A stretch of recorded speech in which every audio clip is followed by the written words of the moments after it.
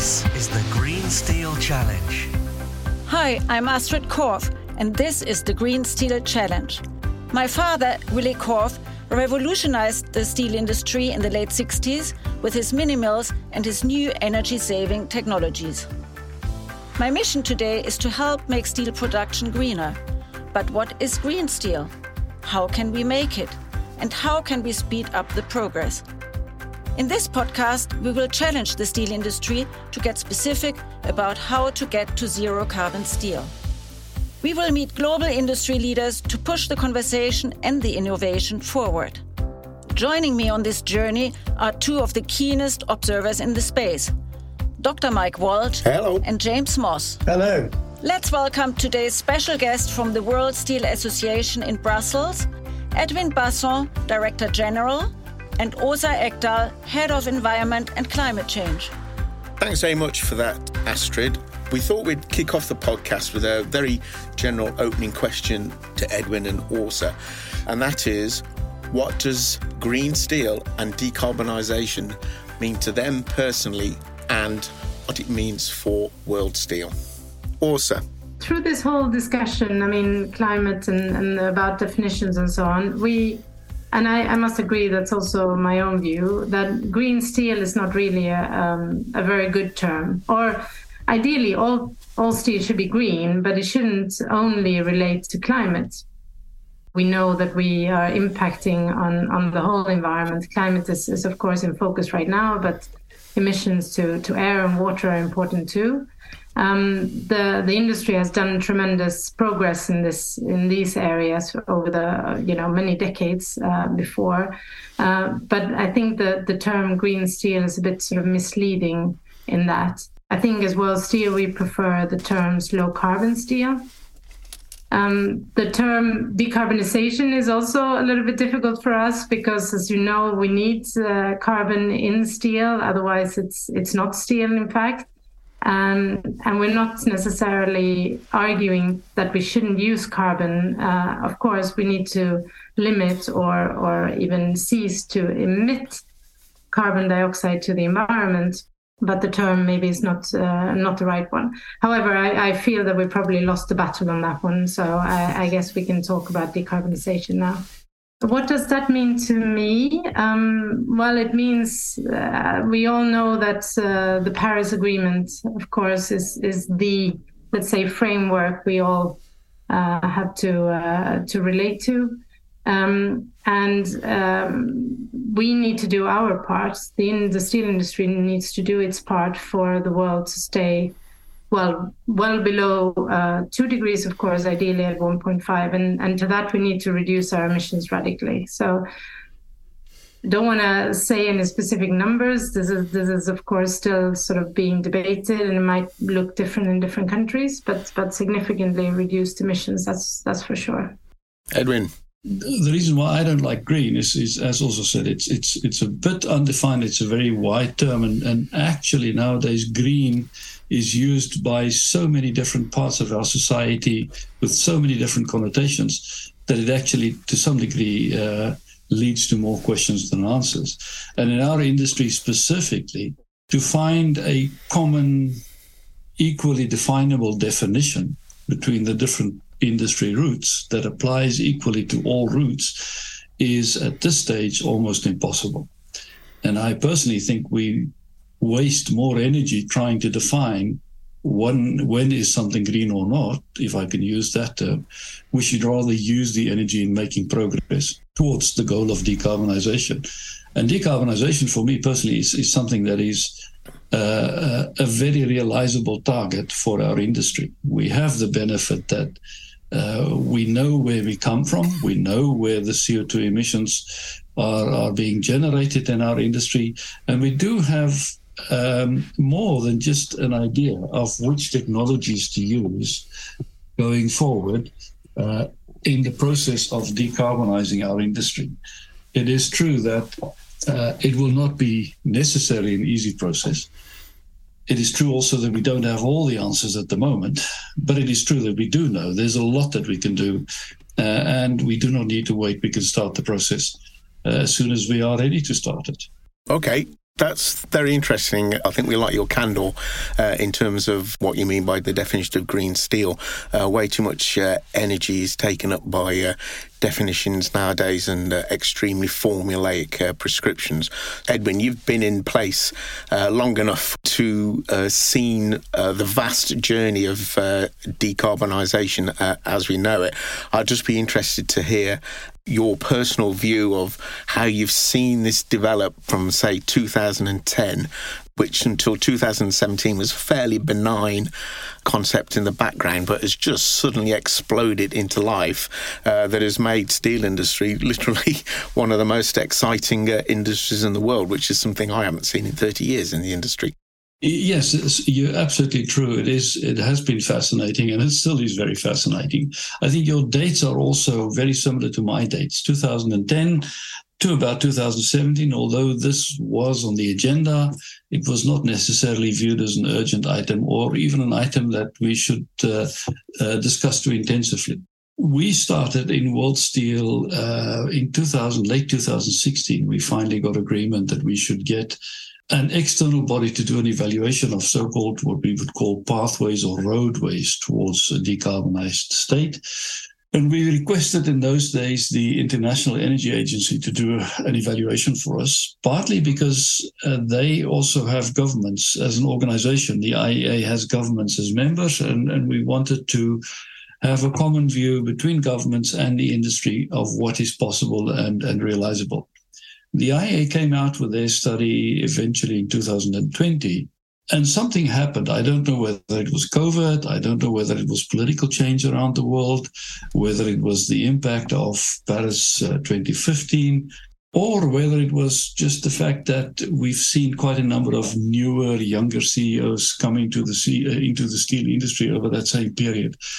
But something happened, and by 2020, this topic was quite an interesting topic for everybody. There was a willingness to discuss this.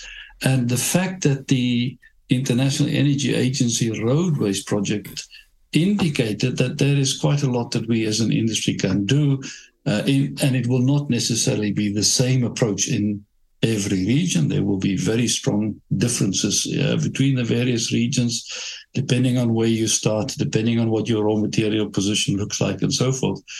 Somehow just gave everybody comfort that this is something that not only has to be done, but also can be done. And companies started taking this into their own longer-term strategic plans.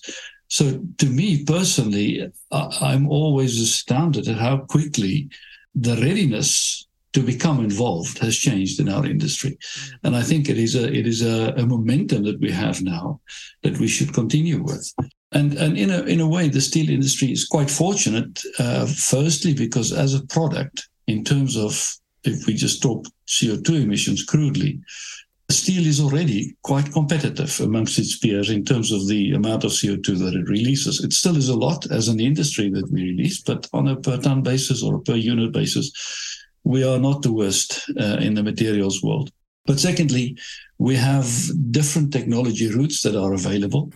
We have alternatives in the raw material space that are available, and that allows us with a certain richness as an industry to explore different avenues in different parts of the world, all of them focusing towards getting to a decarbonized future state. And I think it is possible to do. The IEA report was commissioned by World Steel. Is that right? Is that what I understood you to say? We did not commission it in the sense that we've asked them to do some work and we paid them an amount of money. We discussed the idea with them. They were looking at anyway doing these roadways projects, and we agreed with them that we will get the industry involved and we'll do a joint evaluation of what is possible. So we involved our industry members, other associations around the world. They threw their resources into the pot, and eventually in 2020 we had a combined outcome of the study. Because that study has a lot of traction. I mean, or it got a lot of traction, and it's constantly referred to as being, offering a slope in terms of how we achieve certain goals or how we achieve the Paris Agreement goals. That was great foresight in terms of collaborating at that level.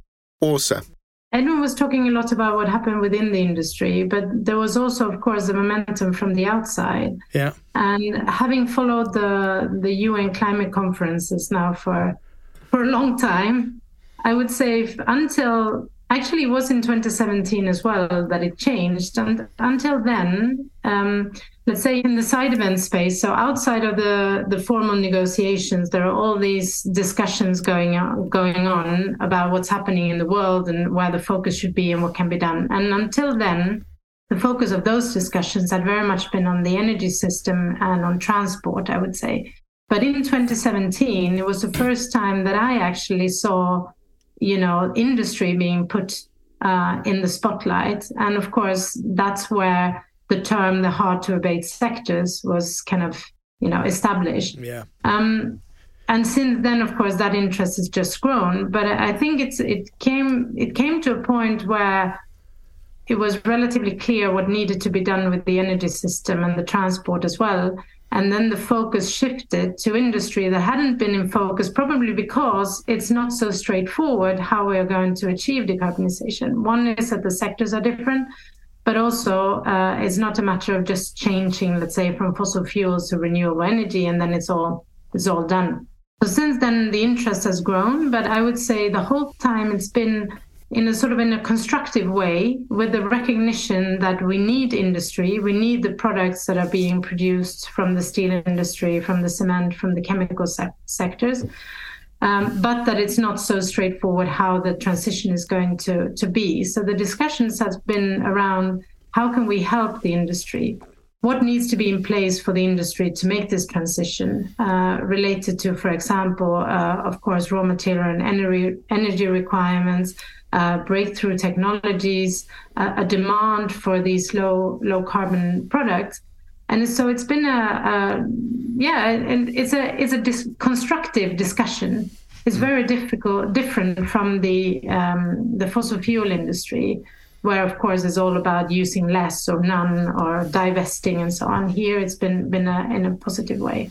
On reflection, that EIA report in 2020, I think it was, I'm not necessarily saying it's directly due to that report, although it's good, but just as importantly, it was marketed extremely well, and that everybody and his brother and sister read that report. And I think what has happened, tied in with what Edwin has said, is that we're seeing new, fresh, young CEOs come through in the steel industry, which is somewhat unusual for the steel industry. And then now that people understand what the steel industry has been in the past in terms of emissions, but as now in 2023 understands that it is generally doing something, and it is a very exciting journey, and for once in a very long time people are looking at steel much more favourably and in a different light, because I understand what's going on. And all of a sudden, you're seeing lots of reports in all kinds of newspapers and the press about steel companies and what they're doing. So I think, to a degree, a lot of work has already been done, and the whole steel industry, especially in Europe, which is at the sharp end of this at the moment, and to a degree the US, which has already been there, the whole industry has been seen in a different light. Do you agree with that? Do you see that as a more positive thing right now? Yes and no. We do see certainly the positive attitude that you are referring to within the industry, and also to a very large degree from many of these NGOs and other commentating bodies around the industry.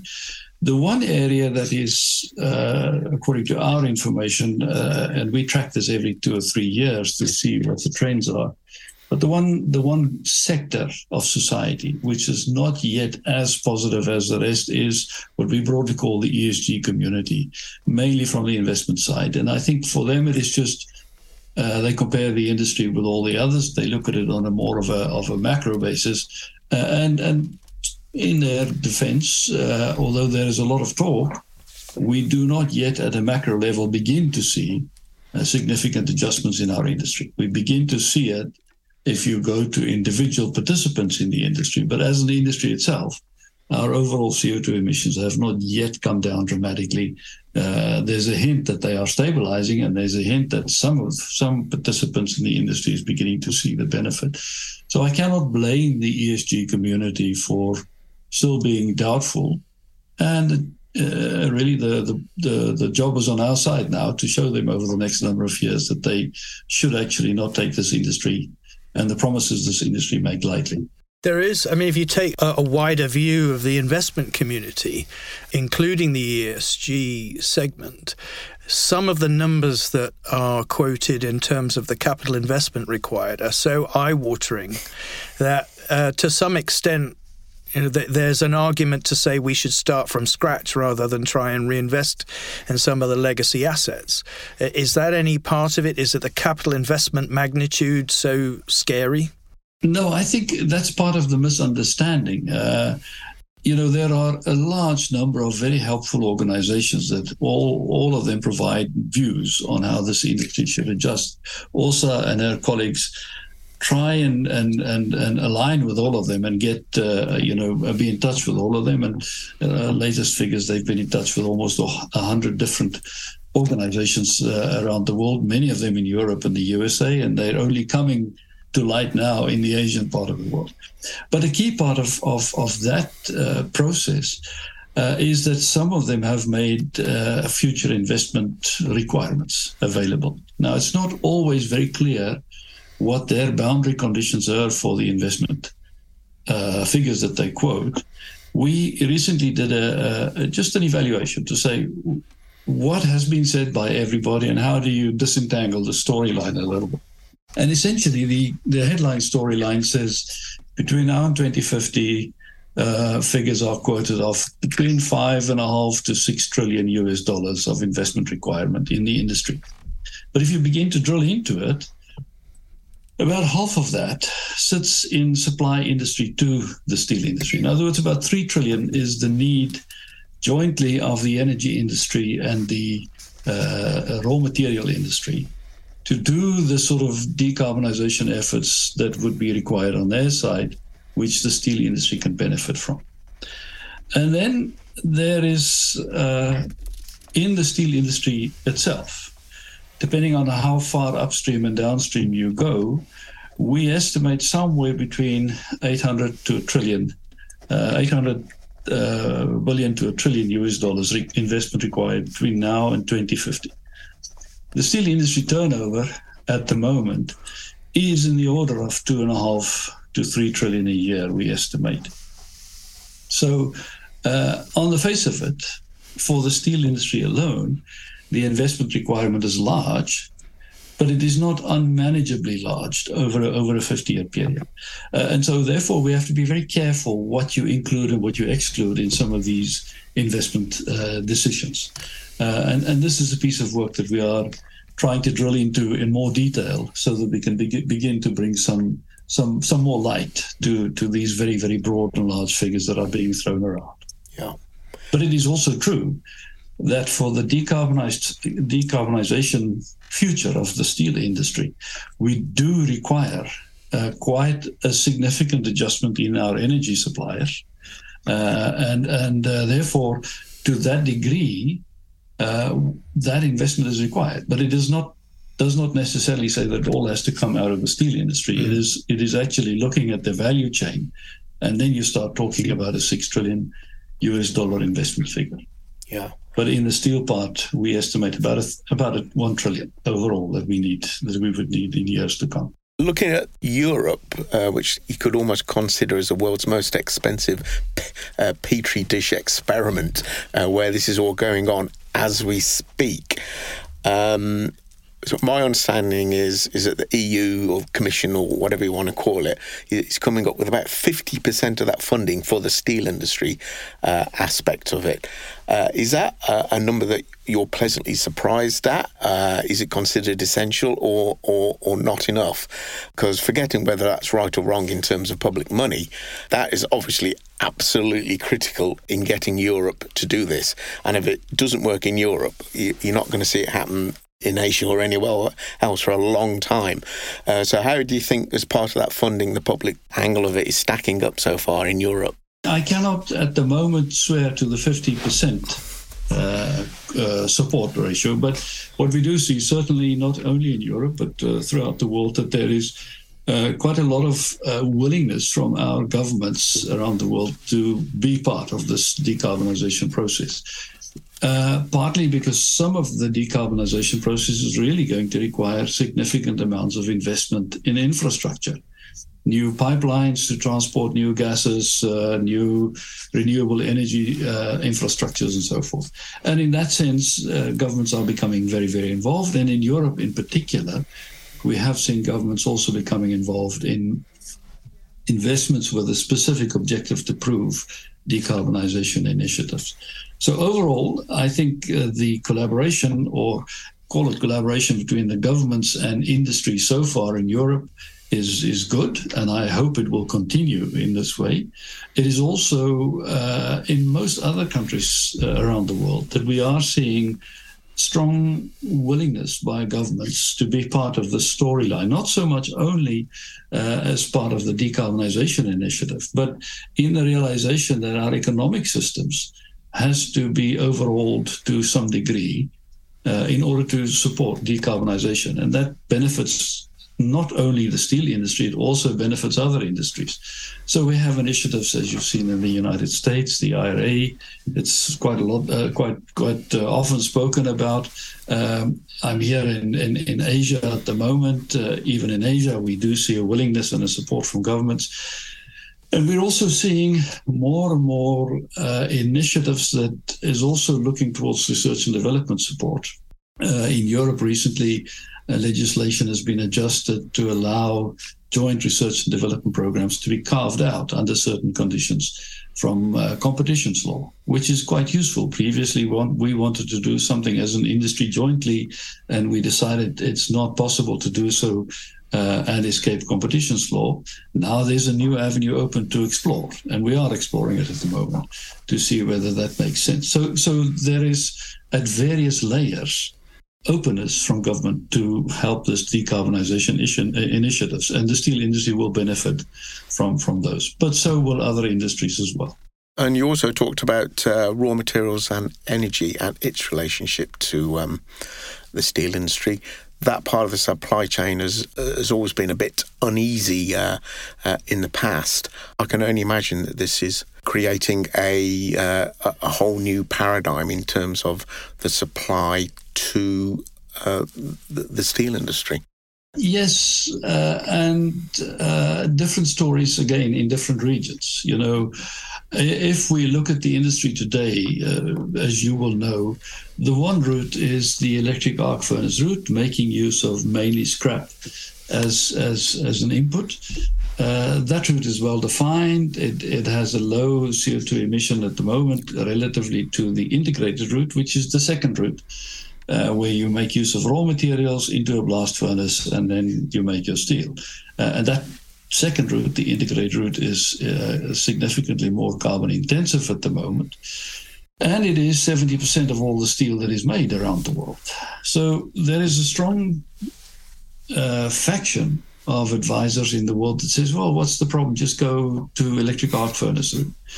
That is partly true, but the reality is today there is not enough scrap in the world to satisfy all of the global steel demand by making use of this route. So that means we have to make choices of where in the world are we going to allow which route or not allow. Where in the world will which route be utilized?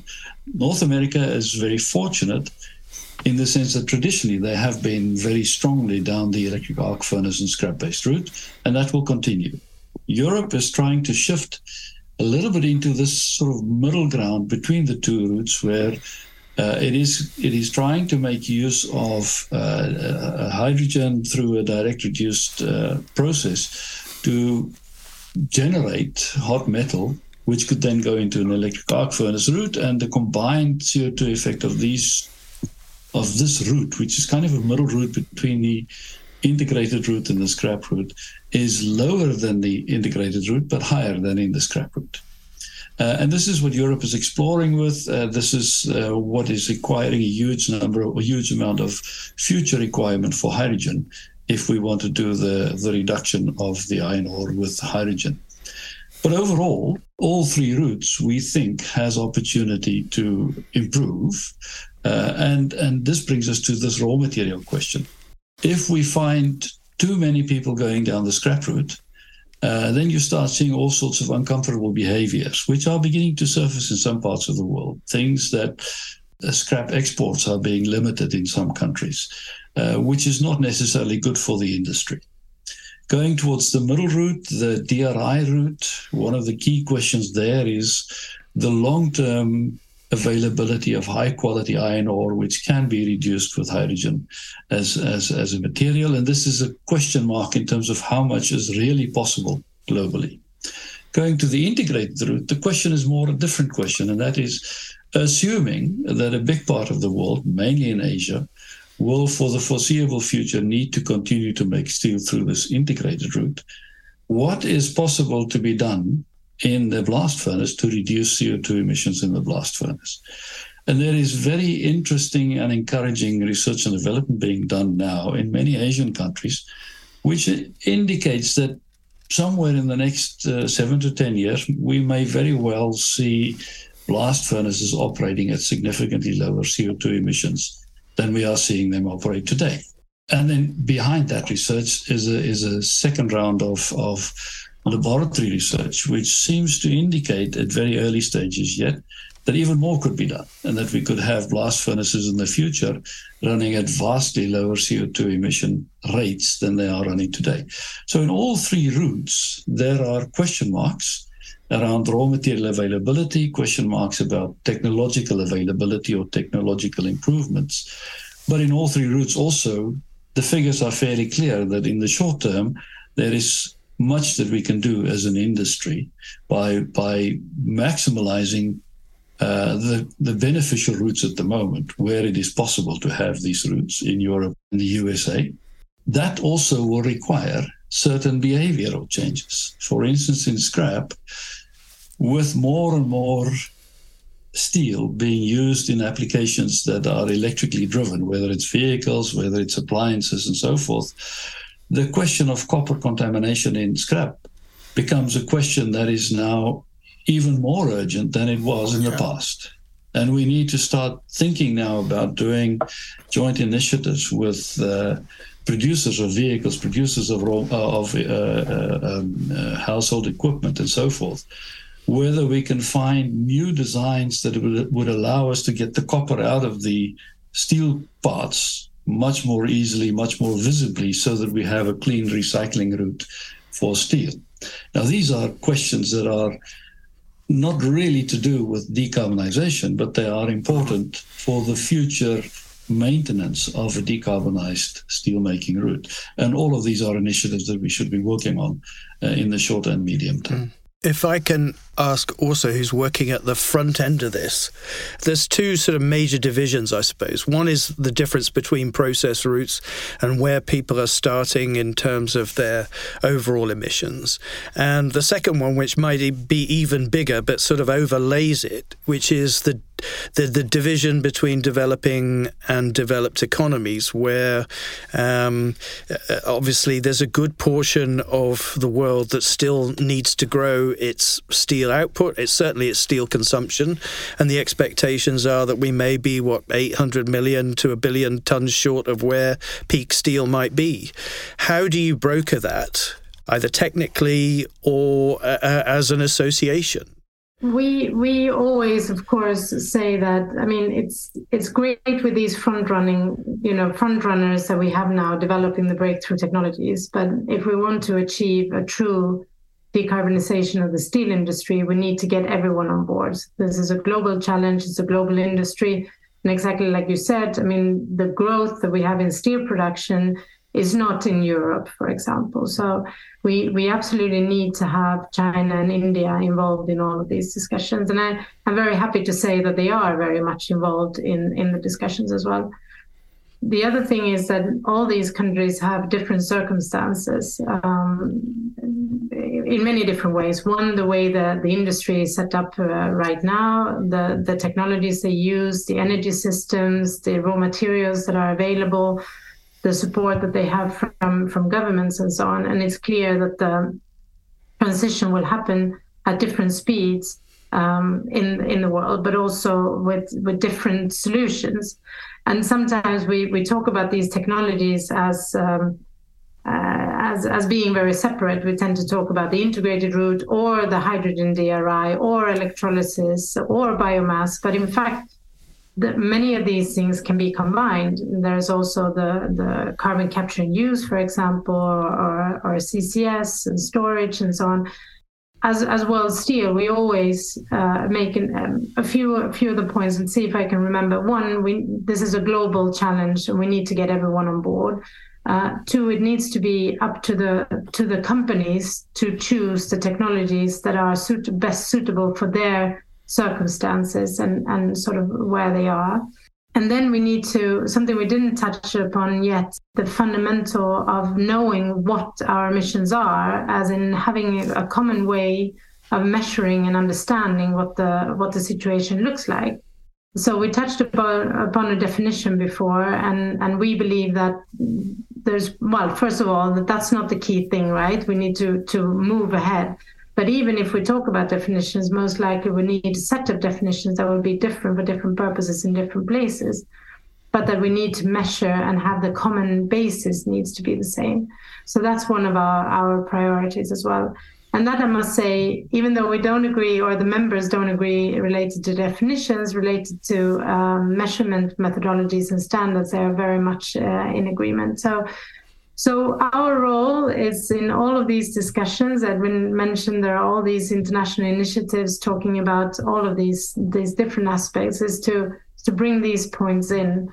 You know, it needs to be global. We need to be technology neutral. We need to know what we're talking about, having a common base, and then to ask kind of the difficult questions and challenge the assumptions that are being made about the industry. Edwin? You mentioned the figure that we need about 800 to 1 billion tons additional for the developing economies. The future is actually not as bleak as that.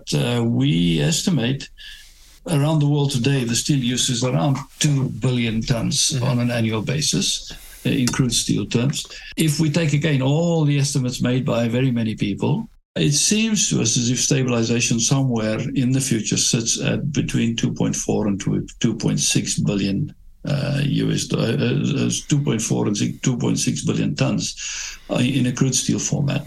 That assumes, amongst others, that China is, as it is very likely from all their figures, beginning to be at the peak of their use curve at the moment, and we might see a reduction taking place. We see similar signals that South Korea is at that point. Japan has already been there, and most of US and most of Europe has been there. India is growing at the moment and has a long way to go still. So that's the one assumption, that we'll have these regional adjustments. The second assumption is that we will become better as a global society at reusing steel and before we recycle it. In other words, currently today steel remains on a weighted average in use for about 40 years before it enters the scrap stream. Some faster. A beverage can has a lifetime of 3 months, but a railway bridge has a life cycle of 70 years. But the weighted average of all of this is about 40 years.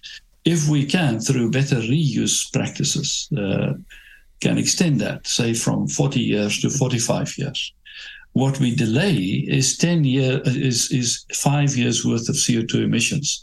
And if you smooth that over a 10 or 20-year period, that's also a significant part of decarbonization of our industry as a whole.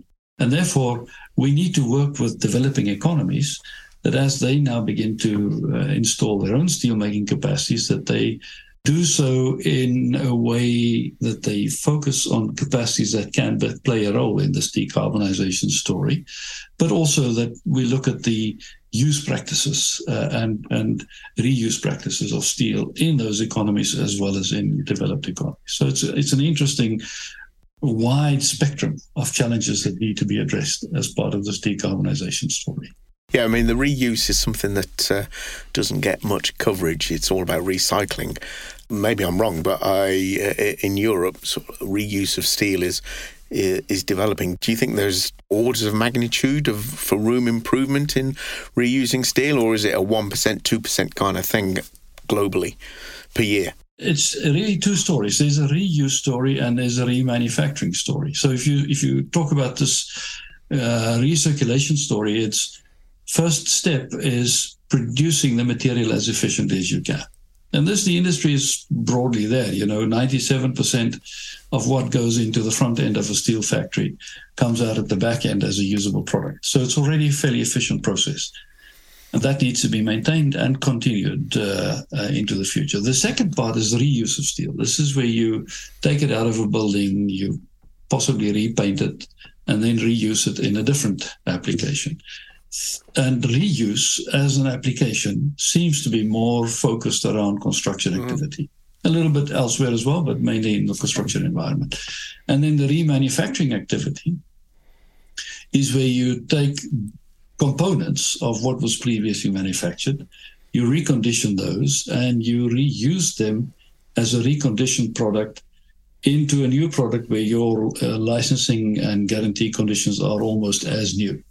At the moment, the reuse story seems to be about 5 times larger than the remanufacturing story on a global basis, and it's mainly in Europe and North America that we've been able to test these figures. Your figure of 2% is about right. We think about 2% of steel gets remanufactured at the end of life cycle and then going back into the reuse or into the remanufacture stream. And this has to increase, but it will take time, and we don't think it is going to be a spectacular boom in this kind of activity that we will see. But it will play a role in the long term. And at least if it just buys us 3, 4, 5 years worth of CO2 savings, as it were, it is already worth the effort from a global society point of view. So we've got momentum, we've got attention, we've got participation, pretty broad participation across the piece. What are the major impediments to actually achieving the goals that we've set out for ourselves? I mean, other than the technical, chemical and physical issues of getting the technologies right, what are the main things in the way? Edwin? To be very brutal, the contribution that we may need from sectors outside the steel industry. To use Europe again as an example, this unfortunate war between Russia and Ukraine seems to have delayed the transition process to a large degree in the energy sector in Europe by quite a number of months, possibly even years. That delay means that there seems to be a delay also in our ability to manufacture hydrogen at speed, or to scale up that process of manufacturing hydrogen at speed. And this could potentially lead to a delay in the decarbonization effort of steel in Europe in particular. So this is just one example where the interplay between different sectors and the requirement that each needs from the other in the process of decarbonizing is not as smooth as it can be. So that's an area of possible constraint that I think we need to look at. The other area of possible constraint, I would say, are very practical things. Again, if I go to the area of hydrogen, the question of safety in transporting hydrogen, in storing it, in using it under heated conditions, are all questions where there are no real standardized practices available, and where we would need to do some work to develop safety practices, safety in use procedures.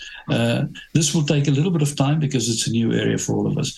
But these are really, I think, the impediments to moving forward quickly are small items which are not necessarily in the mainstream of thinking when we talk about decarbonization, but it becomes practical issues to think about in the medium term. Åsa? Yeah, I just wanted to add another aspect that we are increasingly talking about is skills.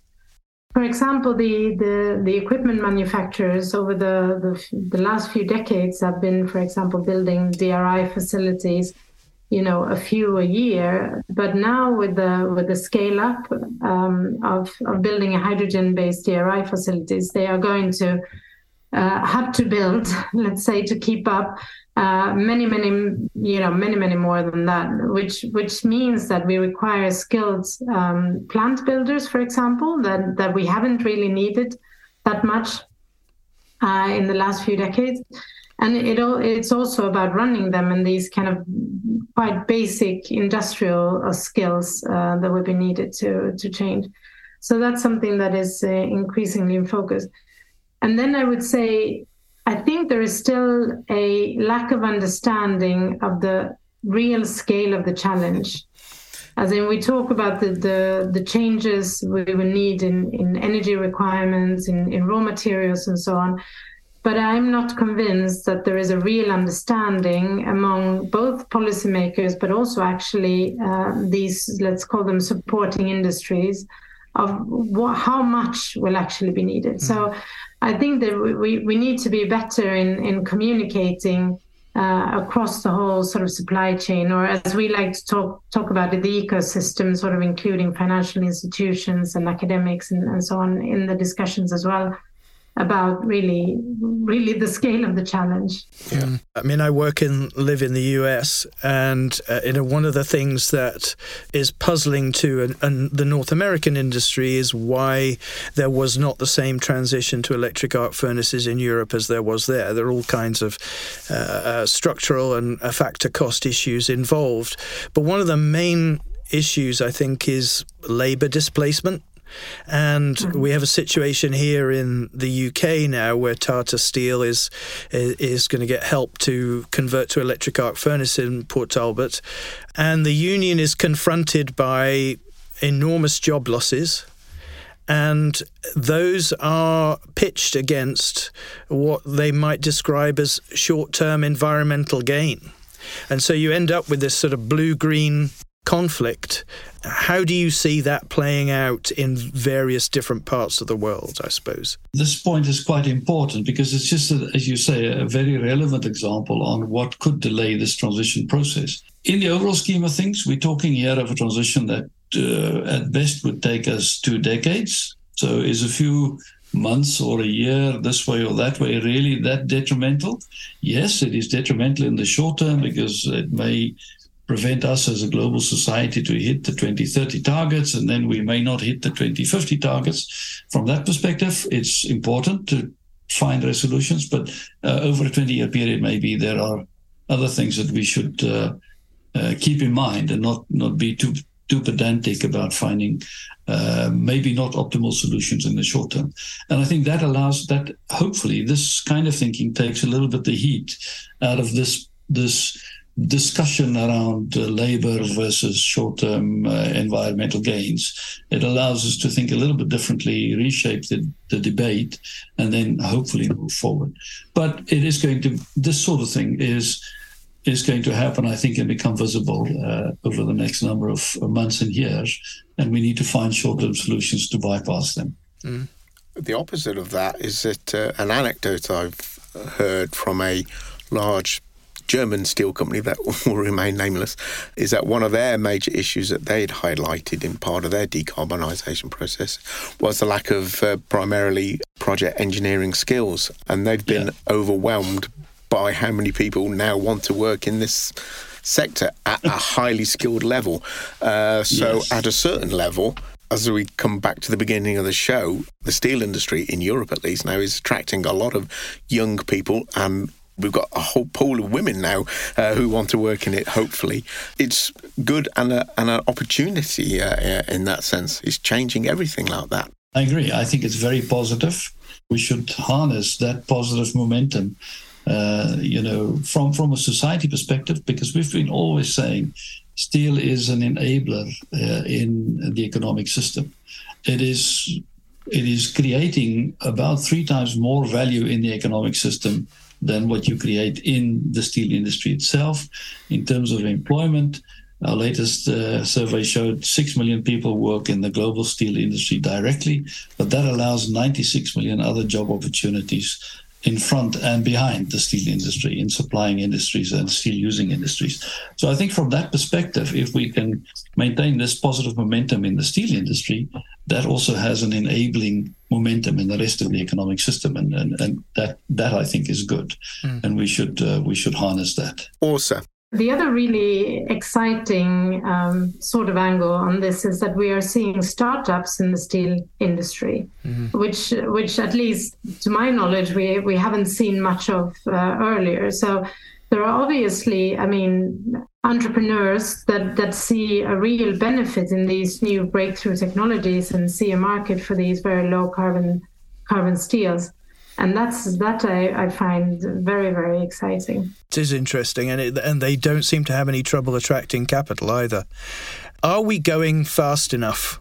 The best I can probably say at the moment is we are doing what we can with what we have, and I think I'm sometimes surprised at the speed with which solutions are being brought to the table. So hopefully someone else will evaluate us in a positive light in the future. Åsa. We talked in the beginning about how we had this shift, right? Both in the attitude within the industry and outside. And I think we might very well come to a point where we see things happen very, very quickly. So we've seen that with steel technologies before, how the introduction of, continuous casting or the phasing out of open heart furnaces, for example. So I think that we might very well get to a point where we see sort of an avalanche of these changes happening. So looking forward to that. It's the start of the beginning, I think. We've reached a hurdle, and I think there's definite momentum there, so it's exciting. Åsa. As you will know, World Steel, we've sort of traditionally worked mainly within the industry. And again, until probably this change in 2017, that's how we worked on environment and climate change as well, putting the members together, exchanging on good practices and so on. But since there is more and more focus on our industry in the global climate debate, we also get much more questions, of course, related to how does the steel industry, see the transition and how will it change and so on. And last year, as a vital part of this, we then decided to invite, let's say, views from the outside in a different way than we've done before. And last year we had our first, what we call the Open Forum, with the tagline, a climate conversation with the steel industry. It was an event we had in early October last year. And it was a fantastic success, and we decided then that this would become an annual event. So the purpose of this is to invite, again, the whole steel ecosystem. We were around, I believe, 130 people. We limit our members' involvement to about 1/3 of these seats to really ensure that we get everyone around the table and have a good exchange. We do try to focus the different sessions on the areas that we've talked about today. So we had one session related to policy, touching upon, of course, the IRA in the US and CBAM. We discussed about common measurement standards. We had a session on raw material requirements and energy availability. So all of these different topics there. Finance was another one, which was a first, let's say, for us, and something that we are not really used to discussing. Inviting the views from the outside and making sure that we have a really open dialogue. We're also open with the outcome of this. So on our website, on the Climate Action Open Forum, you find all the presentations from the different sessions, and we will upload the recordings of the sessions as well in the coming week or so.